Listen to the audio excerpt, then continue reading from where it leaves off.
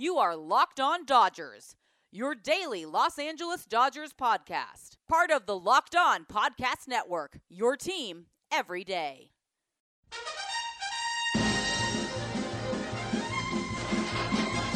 So I say D, I say D-O, D-O-D, D-O-D-G, D-O-D-G-E-R-S, team, oh. Hey Dodger fans, welcome to Locked On Dodgers, part of the Locked On Podcast Network, the number one local sports daily podcast network. Locked On, your team every day. This is the daily podcast covering the Los Angeles Dodgers, bringing you the smart fans' perspective on our boys in blue. I am Jeff Snyder of Baseball Central. My partner, Vince Samperio of Chavez Ravine Fiends, will be along for the second half of this episode. We're doing a split episode. So, today we're going to talk a little bit about the Dodgers dropping their first series of the season. They lost the last two games in the three-game series to the Rockies. So we're going to talk about the series, some of the pros and cons of the series, and that's the plan. But first, we want to remind you, please subscribe to Locked On Dodgers wherever you get your podcasts. And when you get in your car or sit on your couch, tell your smart device to play podcast Locked On Dodgers. All right, so the Dodgers lost the last two games. They were in both games.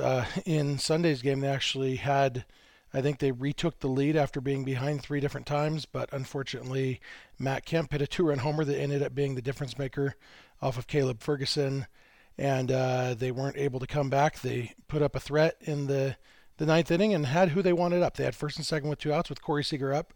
Corey Seager had already hit two home runs in the game. Corey Seager is one of the best hitters in baseball, and unfortunately, he lost that battleground at second base to end the game, and that was that.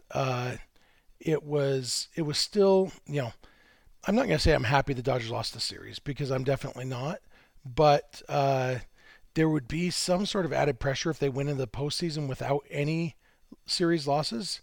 Obviously, it's probably rationalizing at this point. I would have rather just have them win two or three of those three games, but it's not the end of the world. They still have a 5-game lead on the Padres, and all is well. Corey Seager looks really good. Mookie Betts had the day off on Sunday, which obviously you're playing a little short-handed there when you put, for example, Kike Hernandez in the lineup instead of Mookie Betts. That's a big offensive hit, and they only lost by one run. So I don't think anybody, even on the Rockies, has any illusions that the Rockies are better than the Dodgers. So no harm, no foul. But like I said, Corey Seager looked really good.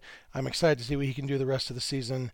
He's just been so hot, and I'm starting to think it's not hot. I think he's just legitimately one of the best hitters in baseball, and we sometimes forget that he was, his rookie year, one of the best hitters in baseball, and then injuries have slowed him down the last few years. But it seems like the real Corey Seager is back. We're going to talk a little bit about the bullpen that unfortunately was a weak spot this weekend, and again, I'm not happy that happened, but if the bullpen is going to implode, I'd rather have that happen before the postseason so they can kind of get a more realistic view. I feel like maybe we have a more realistic view of Jake McGee and Caleb Ferguson and some guys. And we'll just see what happens. But Vince is going to talk about a few of them. The two I'm going to talk about are Blake Treinen and Brusdar Graterol, who have some similarities that unfortunately, Graterol has gotten better results. Treinen has struggled the last, recently, not the last few times, but he's had some recent struggles, including this weekend. And for me, the big difference, even when Treinen has been getting the results this year, the swing and miss hasn't been there. When he was the best relief pitcher in baseball 2 years ago, he was striking out over 11 batters per 9 innings. And this year it's like in the 7s. And for a guy who throws as nasty stuff as he does, that is extremely low. And so I feel like they need to figure out how to get that swing and miss back for Treinen, because we saw it in the game on Saturday, I believe it was. He just, it wasn't working. Without the swing and miss, guys are putting the ball in play, and sometimes you need a strikeout, especially from a reliever. A starter who doesn't average 11 strikeouts per 9 is fine.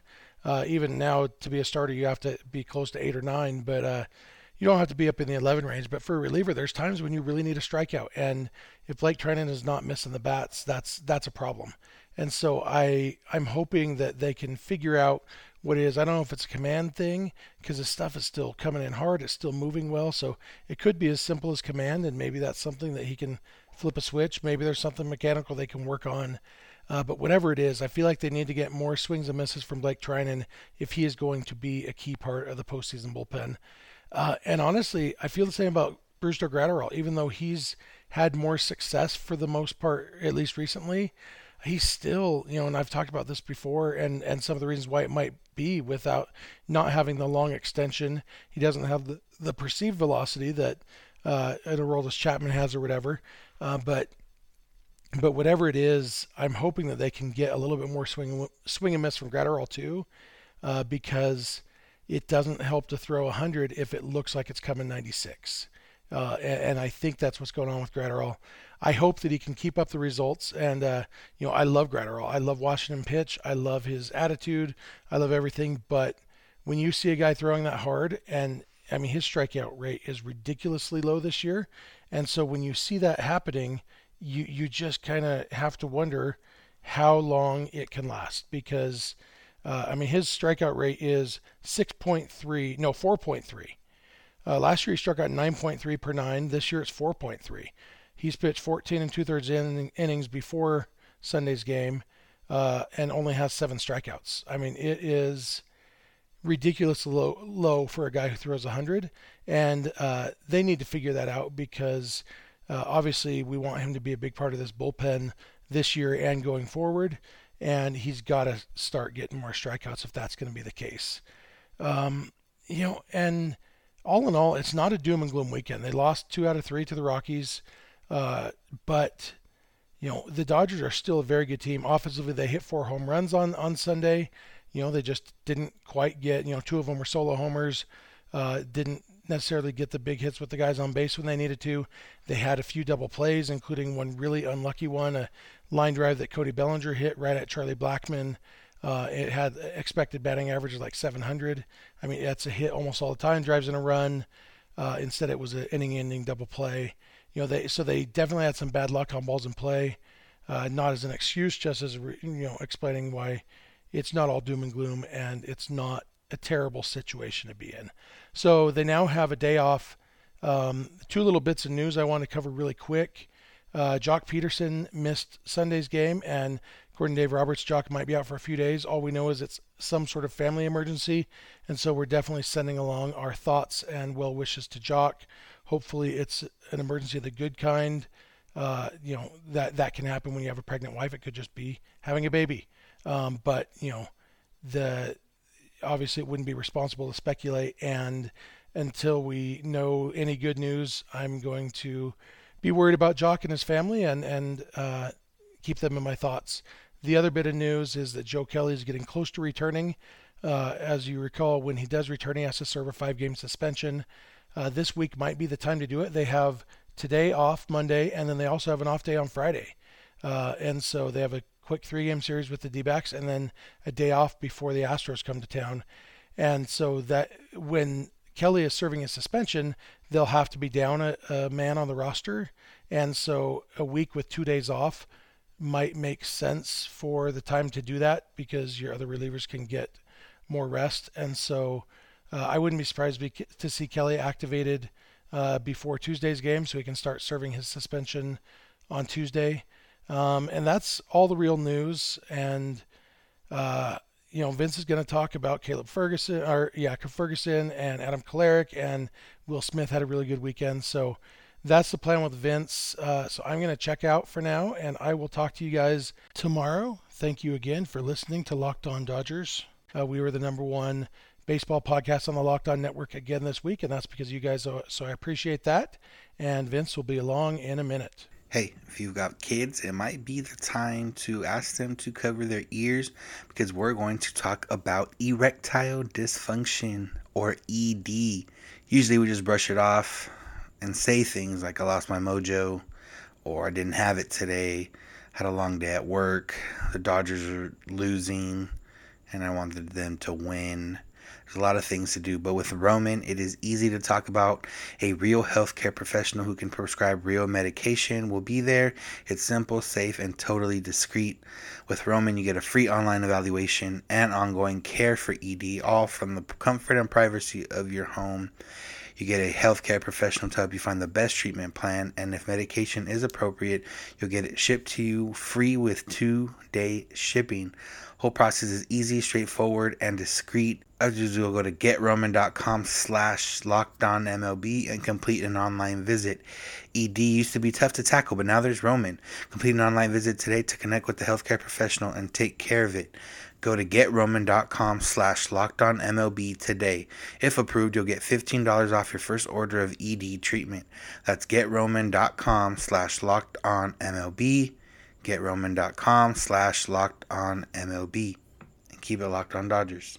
Yo, Dodger fans, it's Vince Samperio, Chavez Green Fiends, and I'm here to close out the episode. Thank you, Jeff, for holding it down in the first half. Let's get it started with our obscure former Dodger of the day. So, unfortunately, the Dodgers lost on Sunday, and the go-ahead home run came from the bat of Matt Kemp.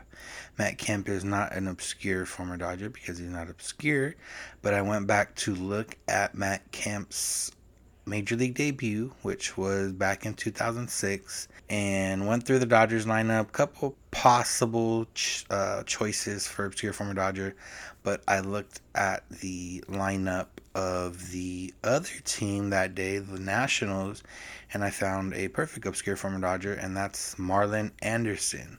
Marlon Anderson was a Dodger in 2006 after getting traded over from the Nationals. So later that year, he actually took over late in the year for Andre Ethier in the outfield. He remained a Dodger in 2007, but lost playing time to Matt Kemp and some others. So he didn't make it through the year with the Dodgers, ended up going to the Mets. He's probably most known for his time with the Phillies. He also spent time with the Cardinals, like I said, Mets, Nationals, and that's pretty much it. In terms of Marlon Anderson's Dodger career, his biggest contribution has to be being one of the 4 Dodgers to hit home runs in the back-to-back night against the Padres back on September 18th, 2006. He actually had 2 home runs that night. He was 5 for 5 that night. His home run was the tying home run and the final home run of that one inning. It was 9-5 to start the inning, and then it ended up 9-9. And then, as we all know, Nomar went on to hit a walk-off in the 10th inning that would tie San Diego for the NL West title. So he has that big moment in Dodger history. Ended up being pushed out by Kemp, Loney, and Ethier to some extent. And the next year went on to play with the Mets. After that, played in the Independent League, and that is it. Nothing too crazy about Marlon Anderson other than that. He will forever be memorialized, I suppose, with that home run in the back-to-back game. So yeah, that's our obscure former Dodger. I'm sure Jeff would have had a fun story or some kind of anecdote about Marlon Anderson. If it was anything in particularly crazy, I'm sure he'll bring it up on tomorrow's episode. All right, let's get into my part of the show, and I get to talk about couple left-handers in the bullpen trending in different directions, and then talk a little bit about Will Smith before closing out the episode. So the first one, I will get with the bad first, and that's Caleb Ferguson. Caleb Ferguson gave up the home run to Matt Kemp on Sunday. That makes his last 3 appearances all having allowed a home run. His ERA went from .84 to 3.31 in his last 3 appearances. Not ideal.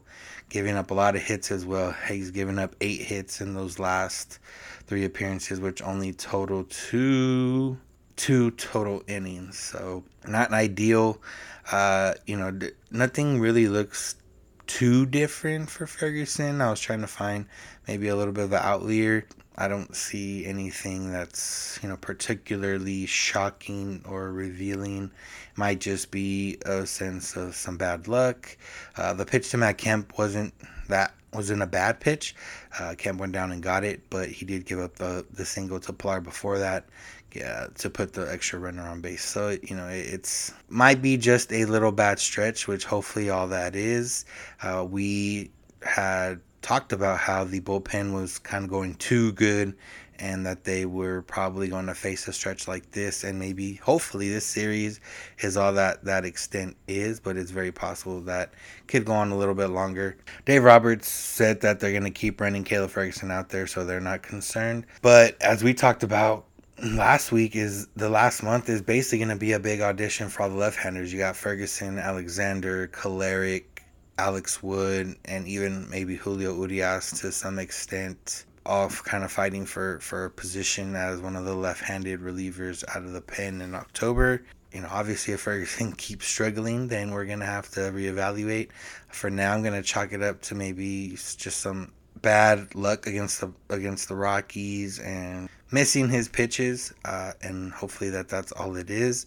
But we're going to have to keep an eye on it because we've seen Ferguson struggle before and it wasn't that pretty. So I would imagine that this won't be like that, but we'll see. On the flip side, we got Adam Kolarek, who has been pitching very well and has still yet to allow a earned run this season. Kolarek, who we had kind of pushed off to the side in favor of Scott Alexander and Caleb Ferguson, now seems to be the crown jewel of the left-handed relievers, and a guy that you can go to get right-handers and left-handers out. He threw an inning and a third over the weekend on Friday, came and got a big out on Sunday, and he might be a guy that you're going to see in an increased role. We kind of mentioned how we would like to see more of him, and based on Scott Alexander being sent down, Ferguson struggling, and just like I said, the overall audition for guys to see what they got before heading into October, can imagine that we're going to see Adam Kolarek a lot more in the next couple weeks, and that's a good thing so far. If he pitches the way he's been pitching, he's done very well getting, we thought he was going to struggle with right-handers, but he hasn't really struggled too much against them this year. He is complete domination against left-handers. He has a .045 batting average against, but even the right-handers, they have a .238 batting average against him, 5 2/3 innings, so not terrible. And obviously the runs haven't scored against him, so it hasn't hurt. Even if they've gotten on base, it hasn't hurt too much. So yeah, Adam Kolarek is doing a very good job and looking like the guy that was looking like the guy he was last year, although now his appearances are extended and facing the opposite hand. So look for Adam Kolarek to maybe get some more high leverage situations this weekend, along with another lefty who I failed to mention right now is Victor Gonzalez, who is continuing to pitch his way into a bigger role and continuing to possibly make Jeff Snyder eat a shoe, or at least lick a shoe, based on his overall value to the team. So Victor Gonzalez and Adam Kolarek are trending upward right now, and Caleb Ferguson and obviously Scott Alexander are trending downward. Alex Wood, who I'm not in love with coming out of the pen anyways, did give up a double on Saturday. That doesn't help his case very much, but I would imagine he's going to get more chances in the next month or so to see if he has any value out of the bullpen. So it's going to be a wild last few weeks here to try to figure out which guys they can trust and which guys they can trust, I guess, a little less. Dave Roberts would never say he can't trust any of his guys. So, all right, let's close it out with a positive, and that positive is Will Smith. We've talked about this a little bit before, and Joe Davis certainly talks about it every time Will Smith is coming to the plate, and that's that It's been a bad luck, hard luck year for Will Smith so far.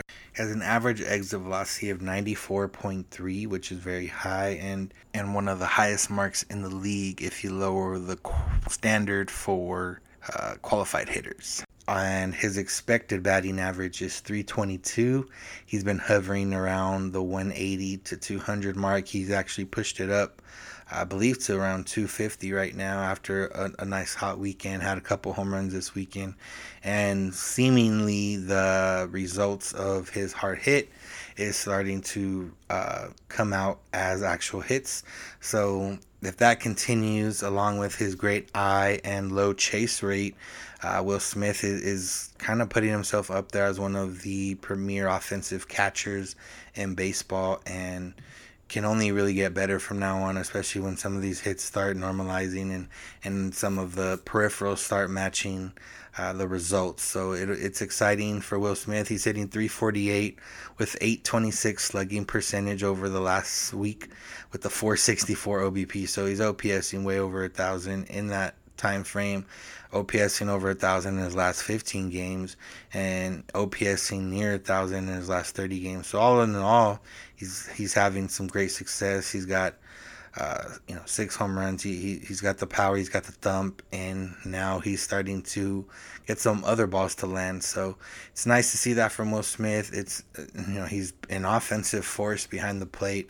And him with Austin Barnes now, who's cooled off a little bit, but has still been better than what he was when the year started. The Dodgers have a very strong catcher position once again, and that's only going to serve them well as they continue to move forward.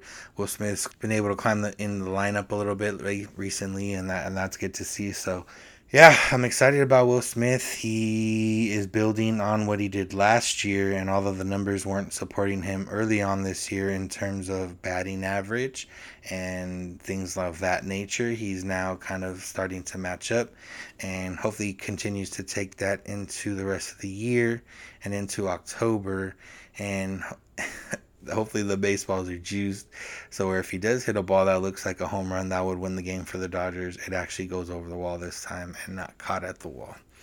But yeah, other than that, all good on the Will Smith front, and all good on our front. Obviously the Dodgers losing the series is not all good, but it was bound to happen, and I'd rather their first series loss come now than in the postseason. So we are just going to let it slide for now. The Dodgers do have the day off, as Jeff mentioned, 3 more games against the Diamondbacks, another random day off, 2 with the Astros, and then a series with the Padres, who are now 5 games back, if I'm not mistaken, with about 17, 18 to play. So, they're not completely out of the woods yet, although the Dodgers would need a little bit of a collapse to kind of finish and lose the division. But it'd be nice to see these new-look Padres and see what they got against the Dodgers. And also, obviously, the Astros' first time at Dodger Stadium, even though there's no fans. I believe there's probably going to be a plane or something that rides around the stadium saying something. I'm not sure what else is going to happen, but we'll see. And that's all we really got for this weekend.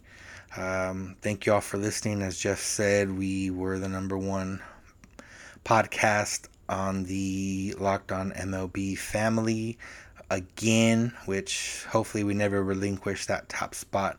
So you guys keep listening. Make sure to tell your friends and tell your family. Make sure to subscribe and download and listen and rate and review and all those things that help us, because that can only be beneficial for you, which means we get to keep going and we get to keep enjoying doing this. We are on social media, Twitter and Instagram at Locked On Dodgers. Jeff is on Twitter at Snydog. I'm at Vince Samperio. You can call and leave us a voicemail or shoot us a text at 323-863-5625 or shoot us an email, lockedondodgers@gmail.com. We're here every weekday morning, and we hope you'll be with us when you get in your car or if you're at home. Tell your smart device to play podcast Locked On Dodgers, and remember, you don't have to agree, you just have to listen. Have a good one. D. I say D-O. D-O-D-G-E-R-S. The team that's all heart and all thumbs. They're my Los Angeles, your Los Angeles, our Los Angeles. Do you think think we'll really win the pennant? But